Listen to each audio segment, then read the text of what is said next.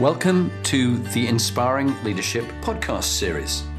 This is aimed for you aspiring leaders, whatever level you're at, whether you're beginning out in your careers as managers and leaders, whether you're in middle ranking roles, or whether you're CEOs and chairmen of boards. There's always something we can all learn. And it's particularly the skills, stories, tips and techniques that you can pass on to those you lead and your teams.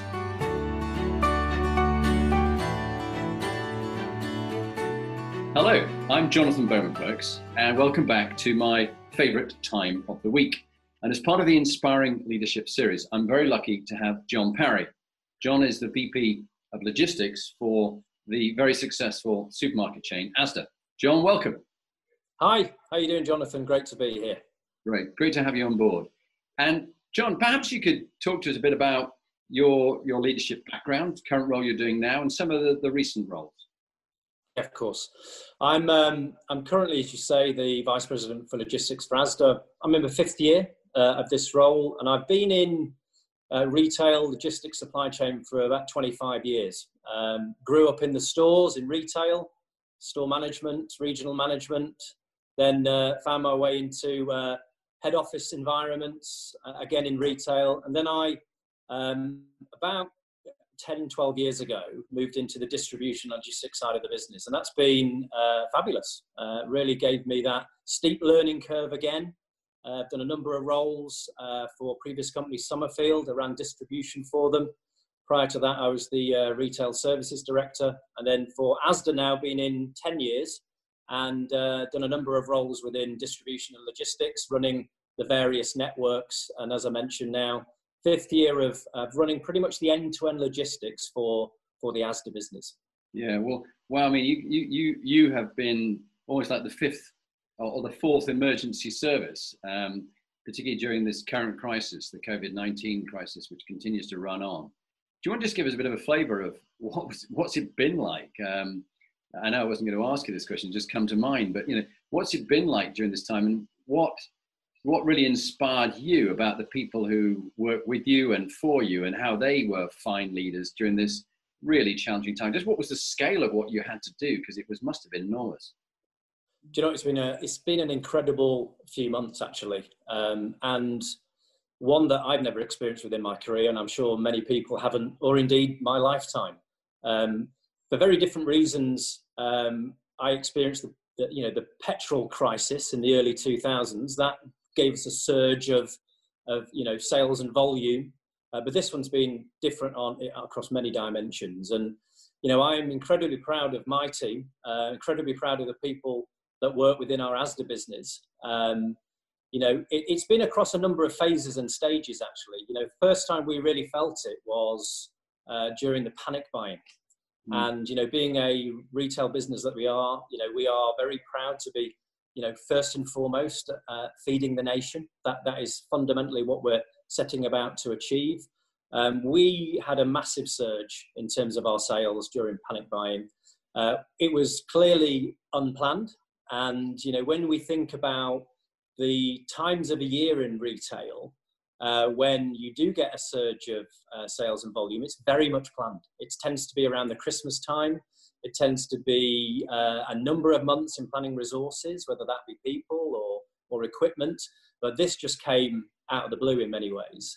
And to hold on to that and be able to serve our customers better than anybody else through in that time was unbelievable. The resilience of the team that I'm privileged to lead was unbelievable. And we've got getting on for 12,500 colleagues in logistics. We've also got, circa 150,000 colleagues that work within our business. I was incredibly proud of our stores because, right on the front line, being able to support and lead and also serve customers in the way that we did was very, very inspiring. And then back up the supply chain where we work, to be able to move through all that product into our stores over that period of time was also incredible. Challenging, but very, very rewarding. We then sort of went to the next phase, when we went into lockdown, and as a result of lockdown, that changed the shape of our business. The social distancing element pretty much put a ceiling on the amount of people that we could move through the network, but also how many people shopped with us. So clearly the 2-meter rule and how we move colleagues and customers around our stores played a big part. And that's been an incredible journey as well, because what then happened was the different channels that we serve our customers through, such as the online parts of the business, whether that be our online grocery channel or indeed the george.com channels for our non-food business, they absolutely grew like Billy-O, and we needed to provide more capacity so that we could serve more customers. And those parts of our business have more than doubled. So if you take it back to the logistics side of things, we had to create more capacity. We had to really think about our resources differently and grow them. We also had to think about the safety environment of our people. And, I'm incredibly proud to work for this business because the number of vulnerable colleagues and extremely vulnerable colleagues that we have that had a number of conditions, we supported them over a 12-week period to go and, stay at home. We wanted to shield them. We wanted to protect them.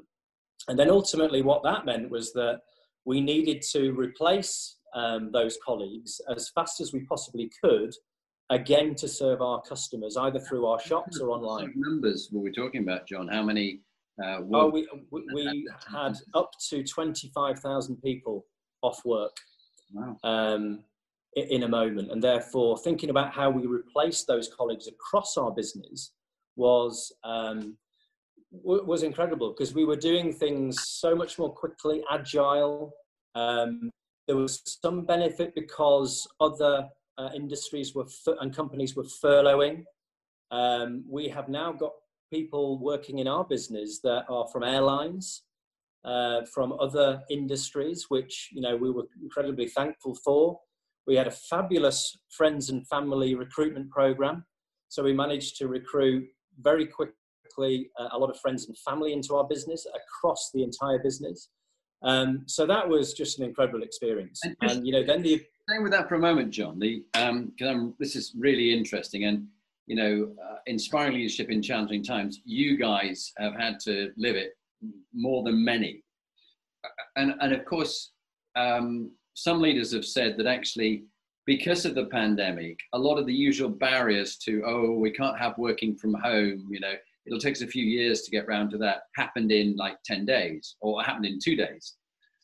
Others where you bring in people from the airline industry and elsewhere. Surely you're getting quite a lot of innovation, and aren't they because Asda was famous. I was listening to a really good book called by Admiral David Marquet called Leadership as Language, and it used Asda as a case study, and it said in Asda they had a problem with staff wanting to take time off, and kids weren't well, and they were sick themselves or whatever, and the supervisors were trying to organize it all, and it never kind of worked. And your colleagues said, look, we'll do it ourselves.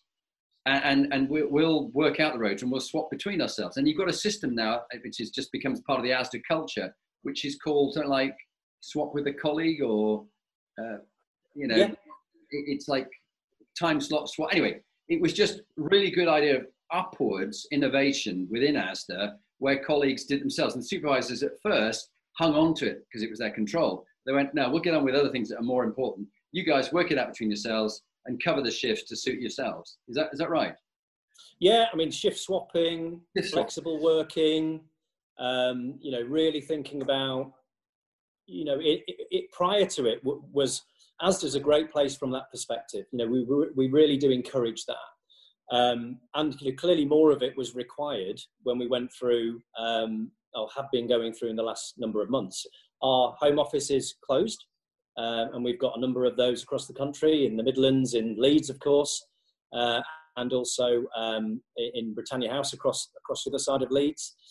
The way in which we managed to set up and keep the cogs of the business moving was quite incredible. And that's about technology, isn't it? Clearly, it's about the ability to keep those cogs moving, but it's all pretty much led and driven by people and people's flexibility and the ability that they then have to continue to do things in different environments.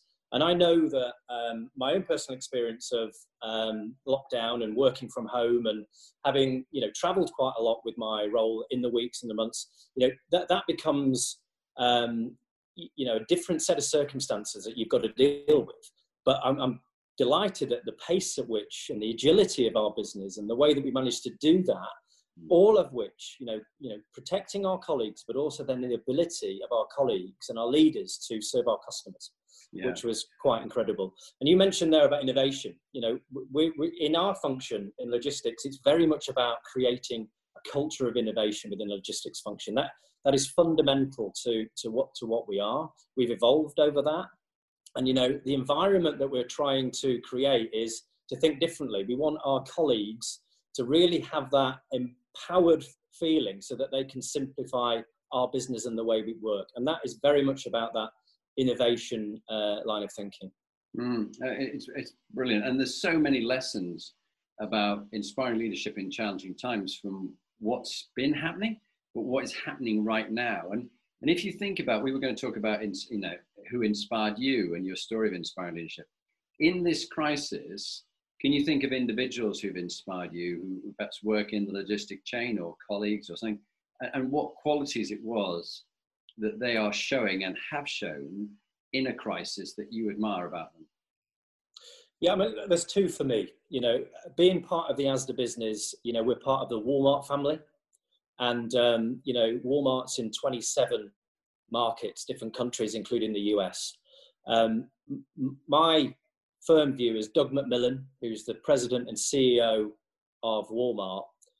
The way he practices servant leadership, the way he galvanizes the biggest retailer in the world is quite formidable. And I will also put Judith McKenna in that. Judith McKenna is the president and CEO of Walmart International. So Judith covers all the international markets on behalf of Walmart. And it's been such an incredible journey, and the privilege of being able to listen to those two leaders throughout, gain the learnings and understandings of where the COVID crisis has been at different paces and different stages in different parts of the world, and being able to learn from that, but also being able to share our own experiences, has really helped us shape our response to the COVID crisis and, you know, ultimately feeding the nations of all the Walmart markets. It's been an incredible period of time. And, you know, Doug McMillon, Judith, the way they practice servant leadership, the way that they carry themselves, the way that they are visible, whether that be in the distribution centres, the fulfillment centres, most importantly, our stores, it's been incredible to watch and certainly learn from. Well, we'll talk afterwards, but it was a great privilege to coach Judith some years ago when she was CFO and CEO of Asda, and see her rise to great things. And we need to get her on this program and talk, because she's an inspiring leader. And also it'd be good to get Doug on at some stage, because they both, for me, are people that everybody talks about. And going from individuals and their qualities to your team, because it sounds like your team shows many of the qualities of an inspiring team. And like you've probably been, as I know I've been in, toxic teams. Let's firstly talk about when in the past, and don't mention any organizations or names, but when you've been in toxic teams or you've seen toxic teams that you've worked alongside, what went wrong about them and what was the thing that people need to watch out for in your experience? And then we'll talk about what makes an inspiring team and what you're seeing working well when a team's working together in a crisis.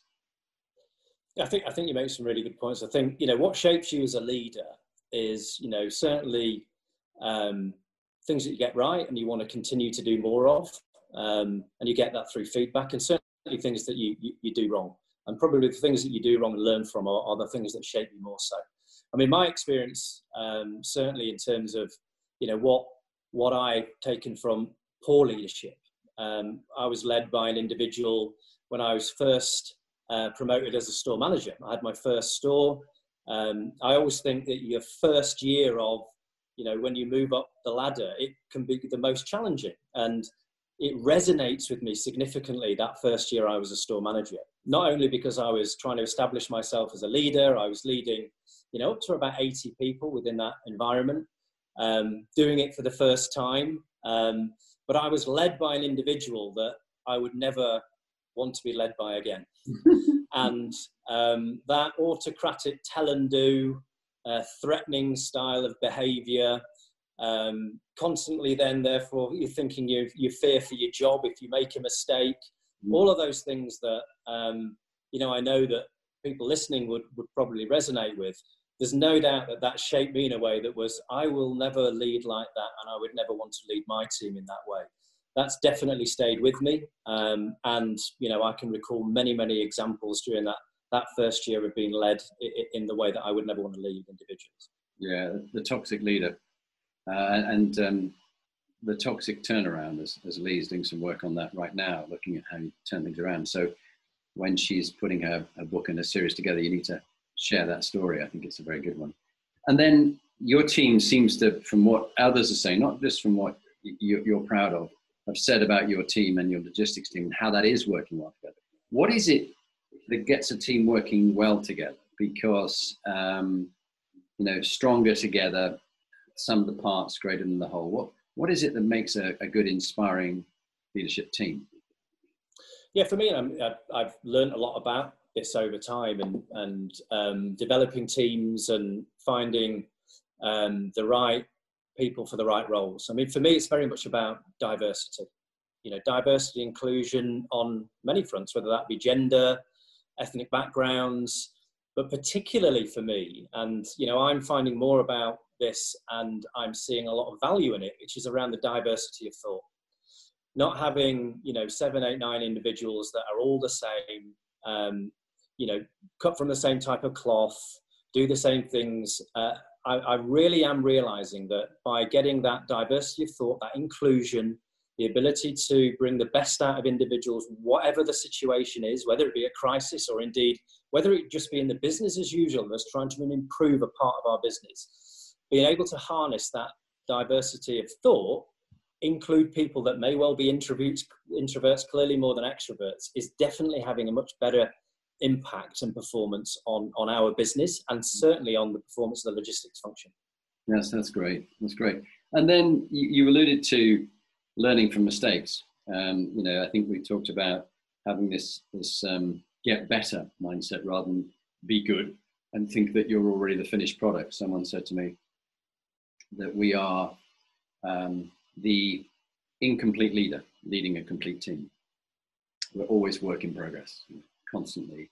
It's a journey. It's never a destination. And I know that from my journey as a leader and as a advisor to CEOs and others, that I'm constantly having to keep improving, unlearn things to learn new things. What about you, John? You learn, you're humble enough to admit when you make mistakes and things like that. And you are prepared to be appropriately vulnerable. I like that about you. But what is it that you've learned when, in the recent years, you just got something really personally badly wrong, and you've learned something from that? What would be the story that you'd tell of when you got it wrong, and what you learned from it, which has shaped you as a leader today? Yeah, I think it's the basis of being able to really listen to people. And, when I set about my career as a leader, whether that be right or wrong, it certainly felt like I, as a leader, was leading in a way that I expected results, and therefore getting results through the team was more directed by myself as opposed to, from the team, and empowering and getting results through the team. I've made a number of mistakes through that in the early days. Expectations being too high, not listening to how people really felt, thinking that my way was the right way. Quite a lot of that in the early days. I think there was one moment for me, and it was a bit of a paradigm shift, and it sort of linked to that whole point of listening. It's certainly linked to what my expectations were versus actually what are the expectations of all of those that are around us, particularly the leadership team. And I went through some level of 360-degree feedback. It was an interesting process. The process was, and helped by you, was very much about being right front and center in terms of the feedback that you got. Really being clear about, actually, it's not what you think, John, it's what other people think about you. And that really resonated with me. And as a result of that, and since then, I've made a very much more conscious effort to be very clear about my expectations, but only by doing so with the full value of the team and their feedback. You can't do it on your own. You certainly don't get better performances by doing it on your own. You made the point earlier on, about it's, the sum of the parts being greater than the whole. And the power of the team, the power of one team, the power of, 12,500 colleagues, and be able to harness that absolutely gets us to a better place. And that's something that I set about in this role, where we have central teams, field teams, and also teams in distribution centres that are all a bit fragmented. We then harness the power of all of those as the logistics services one team, and we've definitely seen an improvement in results as a result of that, and clearly in my approach to listening to all of those colleagues and then putting actions into practice from that feedback. Yeah, brilliant. That's some really great real life stories. And thinking also, we were talking about, we can get quite serious. I mean, you and I have laughed at each other, and I certainly laugh at myself, getting too intense about things and trying to measure everything. And it just we need to lighten up sometimes, particularly as leaders, because you can't just keep grinding away and just seeking perfection all the time. We talked about this, Jim Richardson mentioned the other day, the Brigadier, about how he tries to get his team to work at 80 to 90% of capacity, so that when a real crisis comes along, you can step up. You've got bandwidth to get to 100%. But then you need to step down again and recover and take time off. And people have been working hard for 3 or 4 months now, and they need breaks and holidays. I know I'm going to try and get a long weekend, and I intend to, we'll be at home looking after my mother-in-law who's got Alzheimer's, but we'll be taking a couple of weeks in the summer just to not be doing work, because you get exhausted. But in these difficult times, we can lighten things up by a bit of humor. And there must be some lovely stories that made you smile or laugh of when people brought humor into the middle of COVID and all the crisis and the anxiety and the fear people had. Can you think of any stories? Well, I can. Everything that you've mentioned there resonates with me and the team, because what I mentioned earlier on about panic buying and all that good stuff, and it was probably the 6th weekend in a row that we hadn't had a day off. So we'd gone for six weeks. It was very much in we've got to keep getting the volume through. We need to keep serving our customers better than everybody else. Daily, we were having conference calls front and back of the day. And, you get, by the very nature of this, because we're in lockdown, a bit of Zoom fatigue. We've talked about it. Many people will relate to that. And, some of us were feeling unwell. There's no doubt that I feel that I might have had, the coronavirus. I know a number of my team did. I'll find that out at some point when I get a test. But ultimately, it was hard yards for me and the team. And that relentless daily going around, didn't see where the end was going to be. Unlike when you're at Christmas, on December the 24th, that you've got somewhat of a break to have. Somebody then made a comment on our Zoom meeting that, why don't we just tomorrow wear a silly hat?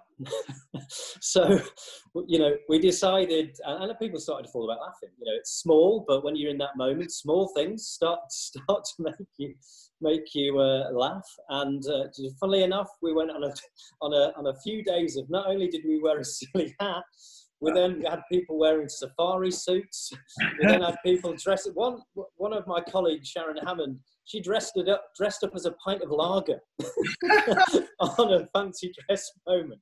And those moments on those calls when it was intense and had been intense, all of a sudden there became this moment where, for the start of the calls, we were 5 or 10 minutes laughing about what people were wearing, the banter.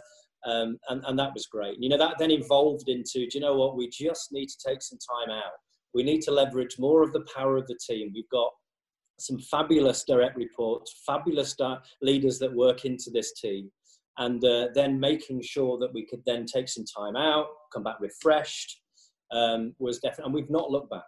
So, bringing back that humour, we like humour, don't we? But when you're in that moment, we love it takes something just to break out of it. It was that comment of, why don't we just wear a silly hat tomorrow? And where did that take us?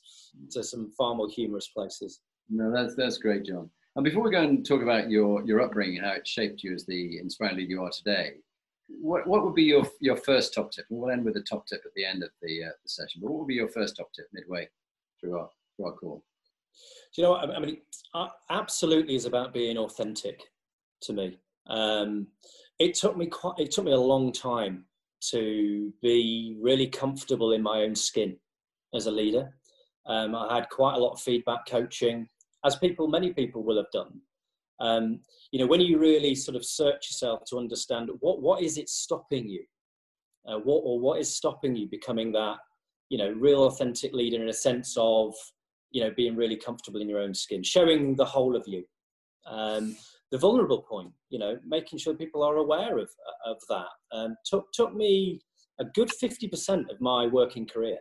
And when I then realized maybe some of the reasons what were getting in the way of the confidence point, some of those self-limiting beliefs, some of those things in your history, some of those things I talked to you about being led in the way that I would never want to lead people, really resonated with me and prevented me being that authentic leader. And I'm delighted to now know, and people that know me know that they see the full side of me. And sometimes that isn't great, and a lot of the time that it is. And I will continue, I know, to make mistakes, but I think ultimately it's so important that you learn from them. And if you are capable of learning from them, then I think that's incredibly important. But that authenticity for me is the big top tip. No, that's great words of practical advice. Thank you, John. And so let's go on then to your upbringing and how it shaped the leader you are today, and parents, teachers, anybody who influenced you along the way about the leader you are today. So tell us a bit about your life. Yeah, I was very lucky. I had a happy childhood. I had lots of positive experiences. My father's not with us anymore, but he really did shape a lot of my life in a sense of the way I am now. He was also 40 years in retail. My mother was a fabulous home provider. I've got two sisters older than me, both doing fantastic things. So we had a very happy childhood. We moved around quite a lot in the United Kingdom. A lot of retailers would resonate with that in those days. But also one of the big things that did shape me was I was lucky to go and live in Hong Kong. Yeah. My father was a retail director over in Hong Kong, Park and Shop, still going strong over there. Between sort of 88 and 92, I came back to university for the final year that they were there. But experiencing that culture, and it was clearly a British colony at that point, experiencing that culture, broadening of the horizons, the opening up of the world in very, very different ways, and the cultures that were different in the UK, but clearly more so now. Americans, Australians, Asian child students that we had in that school was very much a shaping of me, and really enjoyed it. And what about some of the proudest moments of your career? If you were to pick a couple that you've really been highlights of your career and that you learned a lot about from the success that really went well. Yeah, I think I mentioned earlier on, it's sometimes a little bit about the firsts. So that first time I got promoted to being a store manager was an incredibly proud moment for me and my family, of course. It felt very different, as you heard earlier on. And also the role that I'm in now. I'm incredibly privileged to have the role that I'm in. The first time I got promoted and to this role was a real proud moment for myself and my family. To have the privilege of leading nearly 13,000 colleagues, and what you carry around is that importance of that definitely has shaped me. And you know what, the point about firsts, this crisis that we've led through, that is a massive first for me. And I'll be the first to say that I've got things wrong in this space, but it really has shaped me on a number of fronts. And why? It really has helped me understand things that are more important. I've through lockdown managed to spend more time with my family. I've got 3 children, my wife Faye, ranging from 5-year-olds through to 16. I would normally travel 2-3 days a week. I've spent more time with them over meal times. We've spent more time together exercising.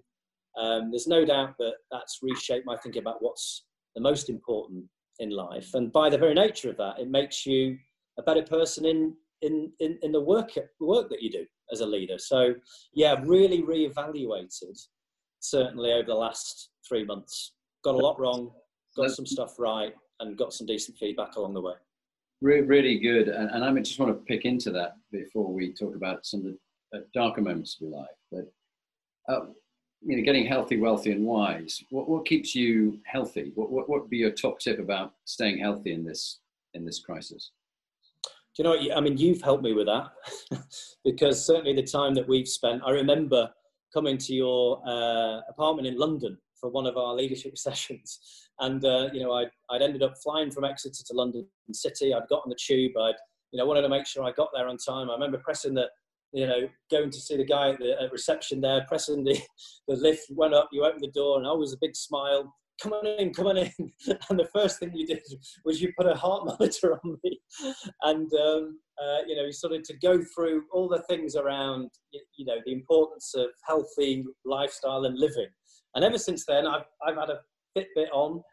I've had a few different straps with it, to be honest, but the same Fitbit. And that definitely drives me, making sure that you get the right quality of sleep.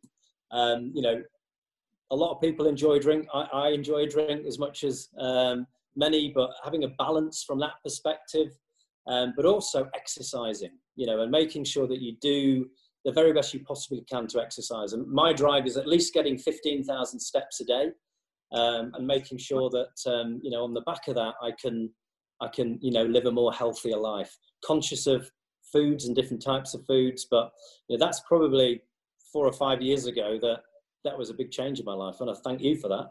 Well, thank you, John. I hadn't realised the impact. And what about the top tip on being wealthy? Do you have any advice on managing your money and having enough to get by for you and Faye and the kids? Well, yeah, when you like to spend as much as we do, then you've definitely got to put a bit of control in there. And there's no doubt, I can hear my grandmother talking to me now, making sure you save for a rainy day, always making sure that you have a plan. And then in that life plan, you need to have those milestones. And I do definitely think, whether it be your career, whether it be in your life, if you manage to plan appropriately and put some financial planning in, then that definitely will stand you in good stead for the future. That's really important to us in terms of making sure that we do achieve those goals as much as some of the other goals in our life as well. Yeah, great one. Well, we'll save the whys for after this next one. A dark moment in your life and what you personally learned from it about your values, what mattered to you, and about being a leader. Do you want to just share something that was really quite personal for you? Yeah, and it's our younger daughter, Emily. She's got a heart condition. It's called tetralogy of Fallot, affectionately known as TOF. And we realised that when it was Faye's 20-week scan, and we got the understanding of, when they did the scan, they could see that there's a problem with the heart. And effectively, it's a hole in the heart, and the pulmonary artery is half the diameter of the aorta. And that means that the heart works twice as hard on one side. And therefore, by the very nature of that, it will grow out of shape and ultimately be a problem, and it affects the respiratory system.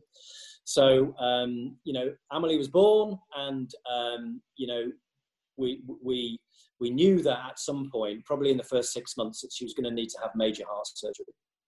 And so 5 months into her life, we went up to the Bristol BRI, fabulous hospital, the NHS, as we know, incredible. And we know that having had to have so much support from the NHS from that perspective, we know how great they are.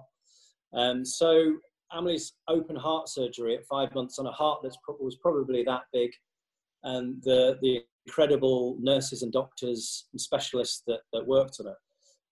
The moment that I handed her over, in the environment where I saw her then be put to sleep for the operation, that moment that Faye and I then endlessly roamed around probably Bristol, for 8, 9, 10 hours, which is effectively how long the process was from operation to recovery, we went to some dark moments. It was a very difficult time for us, and the older two children were heavily impacted from that. They're 8 and 10 years older, so difficult for us all. But there's no doubt when you see her now, who's a bustling 5-year-old that's actually gone back to school this week, and we were concerned about that, but we got the medical advice that we wanted, because it's so important for her to live a life that we would want. You would never know, and ultimately that will come again. The repairs, as they call them, probably last for about 10 to 12 years. So we know we're going to go through that moment again. We'll go through that moment far more wise and understanding. But crikey Moses, did that help us really realise what's most important in life? And that is health and well-being of those that you love and are around you, and of everybody. So we know through this crisis it's been tough from a well-being perspective, and we also know that we are incredibly thankful for what we have, and certainly puts that perspective in the right place. Wow. Yeah, Paul. Thank you. And we wish you, Emily, and the family every success and every health and happiness. Thank you, Jonathan. How about changing the topic from some dark moments to some more cheerful moments, and perhaps your development plans, what you as a leader are going to keep doing about developing as an inspiring leader, because other people say you're an inspiring leader. This is how people come on this series, is that either we've experienced them when coaching, that they're inspiring people, or people have recommended them as inspiring leaders. And I will, after this interview, ask you to recommend somebody else, and we've got some ideas on that. But what about your development plans, and what's your final tip about wisdom and good leadership tip that you'd leave people with? Yeah, I mean, for me, constantly wanted to be a student of leadership. Absolutely. In the business that I work in, the industry that I work in, if you're open-minded to new things and trying new things, particularly being that student of leadership, then I think that's exactly the way that you should do it. You always give me loads of top tips. You always give me some fabulous authors and audiobooks to listen to. So being that student, every moment you can do so. And I think it's important that you create that time to think, in your working week. Back-to-back meetings, rushing and going from one place to the next. Yeah, I've been in that space. But actually what makes me more effective as a leader is creating that time to think, and then creating that time to think and being the student of leadership. So really thinking about your own development. And one of the things I want to do more of, and you can, when you're working in a business, in lots of businesses, you can get a bit tunnel visioned. And ultimately, the 4 walls of Asda, which is fabulous, will drive you to be a certain leader. One of the things that I firmly believe in the role that I'm in, you've got to look externally. You've got to look to collaborate more. You've got to look to learn from more leaders and more industries. Now, I've done quite a lot of that in the last 12 months, and I'm getting quite a bit of benefit from it. And I'll definitely continue to do that, carve out that more time to think, and definitely carve out that time to be able to meet new people, new leaders, different experiences, and particularly learn from them. Yeah, great. And it almost comes back from your days in Hong Kong, meeting people from different countries around the place, that you constantly enjoy meeting people. John, we've come to the end of our time. It was fascinating hearing from you, and deeply moving as well at the same time. And you continue to inspire, and you continue to do a great service with your 12,500 people for the nation. So thank you very much for all you're doing, and thank you for being on the series. That's great, and I've enjoyed it, and as ever, thanks for your support and leadership over time in the future, I know. Take care of yourself. Please.